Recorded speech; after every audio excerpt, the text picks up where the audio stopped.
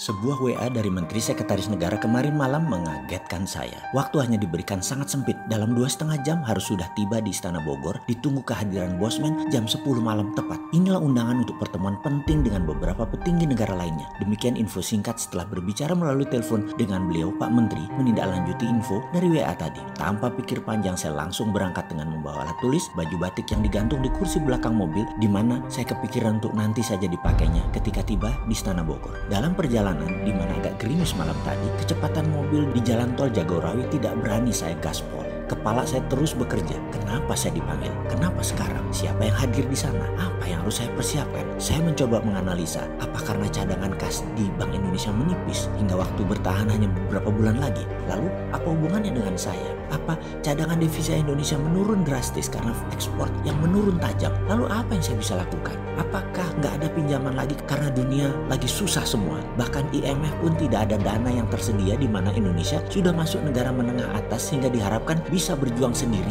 sehingga Indonesia saat ini memerlukan solusi alternatif. Apa ada signal bahwa Amerika menang perang sehingga memerlukan kebijakan bagaimana menghadapi Trump yang ambisius untuk menjadi sheriff dunia? Lalu saya harus bagaimana? Pikiran saya yang liar kesana kemari tanpa terasa membawa ke ujung jalan tol keluar di dekat terminal Baranang Siang Bogor. Belok kanan dan tidak lama kemudian kurang dari 5 menit sudah sampai gerbang Istana Bogor yang malam itu cukup lengang suasananya. Namun protokol keamanan di depan gerbang ternyata ketat sekali. Kendaraan saya berhenti tepat di depan gerbang. Jendela kaca mobil saya turunkan perlahan. 2 orang menghormat dan membungkuk menanyakan identitas saya yang dicocokkan dengan data di map seorang perwira di belakangnya. Mardigu, Wowiek ya Pak, katanya sopan. Yang dilanjutkan, silakan parkir di sisi kiri, nanti Bapak akan kami kawal ke dalamnya. Saya melihat jam dan jam menunjukkan jam 9.40 malam. Alhamdulillah tepat waktu. Sambil memarkirkan mobil, saya ganti pakaian batik dan mengambil map kulit, buku catatan favorit saya. Kendaraan listrik Golf menanti saya dan saya pun duduk di samping pengemudi yang kemudian berjalan cukup kencang ke arah pepohonan. Sisi kanan berbelok sedikit,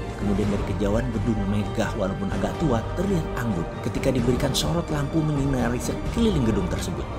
Ini dalamnya Istana Bogor itu ya, demikian gumam saya dalam hati. Kendaraan listrik berhenti di posisi agak ujung, lalu 2 orang pria menggunakan batik menghormat singkat kepada saya sambil mengulurkan tangannya menunjukkan saya harus menaiki anak tangga di depannya, dan satu lagi temannya mendahului langkah saya mengarahkan kemana jalan yang harus saya tuju. Jajaran kursi antik dan meja di ruang pendopo terlihat sepi. Kemudian diarahkan saya ke belakang, ruangan yang ada 2 penjaga di pintunya dengan pintu tinggi warna putih, pintu 2 daun. Agaknya ruang meeting utama ini menurut perkiraan saya waktu itu. Ternyata saya tidak dibawa ke sana, tapi terus ke kanan, lorong agak panjang menuju satu ruangan tamu agak kecil jika dibandingkan ruang pendopo di depan tadi. Saya diperintahkan duduk, namun belum saya duduk ada suara memanggil nama saya. Pak Mardigu. Saya pun membalik badan dan ada 2 orang yang posisinya terhormat di negeri ini menghampiri saya, Pak Pratikno dan Pak Pramono Anung. Saya pun membalik badan, kedua telapak tangan saya rapatkan menghormat kedua tuan rumah tersebut dalam protokol COVID, di mana sejak tadi saya menggunakan face shield dan masker yang kemudian di belakang keduanya tanpa seorang dokter langsung mengecek suhu saya dan beberapa pertanyaan standar protokol COVID yang kemudian saya pun mencopot semuanya ketika dikatakan clear.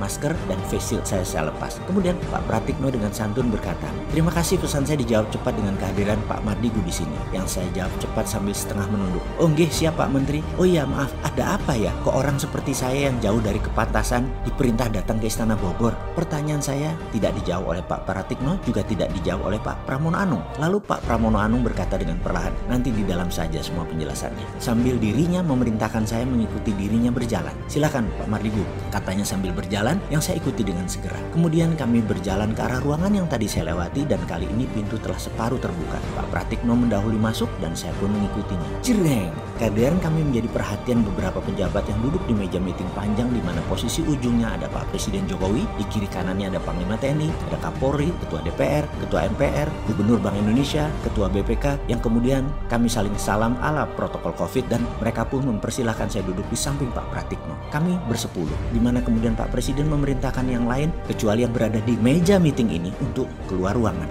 Semua ini membuat saya tegang sekali karena tidak tahu apa yang akan terjadi. Begini, saya langsung saja. Demikian Pak Presiden mengawali percakapan malam ini dengan nada seperti dirinya lakukan yang banyak kita kenal, mengeja perlahan kata per kata. "Mas Mardigu, terima kasih atas kehadirannya. Kami mengundang semua yang hadir di ruangan ini dengan pemberitahuan sangat terbatas dan semuanya sama. Hanya makanya kami putuskan tadi sangat cepat, yaitu jam 7.30-an malam, untuk kehadiran jam 10 malam ini di ruangan ini. Semua tidak ada yang tahu agenda apa yang akan kita bicarakan kecuali saya dan Pak Pratikno. Suasana hening dan terlihat ekspresi wajah lainnya sama seperti saya, bertanya-tanya. Mas Mardigu, demikian nama saya disebut beliau dan saya menambah tegang, deg-degan di hati saya. Kalau saya beli waktu 15 menit, demikian Pak Presiden melanjutkan perkataannya, bisakah presentasi singkat, padat, cepat menceritakan bagaimana strategi MMT kita terapkan untuk Indonesia menjadi negara nomor 1 di dunia dalam waktu yang cepat dan harus diraih sebelum tahun 2030. Di mana demikian Pak Presiden berkata dengan jeda panjang sebelum dilanjutkan. Di masa pandemik ini dan di tahun depan, Indonesia sudah bisa meningkat ekonominya dan kedaulatannya 2 kali lipat dari saat ini. Saya tarik nafas panjang dan dalam yang disaksikan 9 orang yang terhormat di negeri ini. Wajah mereka menunjukkan pandangan aneh menurut saya, karena mungkin di kepala mereka 15 menit waktu yang singkat untuk presentasi. Apa bisa? Saya tanpa basa-basi setelah membuka dengan salam, saya menyatakan, insya Allah bisa Pak Presiden. Kemudian beliau pun tanpa membuang waktu mengatakan, silakan jelaskan kepada kami. Saya pun langsung memulai dengan bercerita. Kalau Tiongkok punya 2 standar mata uang renminbi dan yuan 30 tahunan yang lalu, sekarang sudah 1 nilainya. Lalu ketika perang dagang memuncak, renminbi menerbitkan renminbi. Ini adalah strategi baru menerbitkan mata uang di era digital. Mereka lakukan persis seperti 30 tahunan yang lalu, hanya kali ini digital currency. Jadi saya usulkan ada baiknya Indonesia membuat e-rupiah atau e-rupiah yang berbasis blockchain dengan underlying proyek nasional produktif. Sekali lagi, penekanannya adalah proyek nasional produktif, yaitu faktor produksi untuk ekspor berbahan baku lokal, kemudian proyek produksi pengganti impor, kemudian proyek produksi pemenuhan kebutuhan nasional termasuk pangan dan kesehatan, kemudian proyek produksi penunjang pertumbuhan nasional seperti infrastruktur dinamis lainnya termasuk kawasan ekonomi khusus bebas pajak minimum 10 tahun. E-rupiah ketika diterbitkan dengan trusted open ledger ini akan mudah mengontrol peredaran digital currency rupiah tersebut, sehingga menariknya kembali dari peredaran untuk kendali inflasi menjadi mudah. Sarananya, saya punya program blockchain sudah jadi sejak 2 tahun yang lalu untuk dashboard pemerintah dan kendali sistem distribusi digital currency rupiah yang akan saya berikan ke negara. Dan sebaiknya dibuatkan lembaga khusus untuk hal ini, yaitu SKK Satuan Kerja Khusus Keuangan selama proyek ini berjalan, yaitu 10 tahun.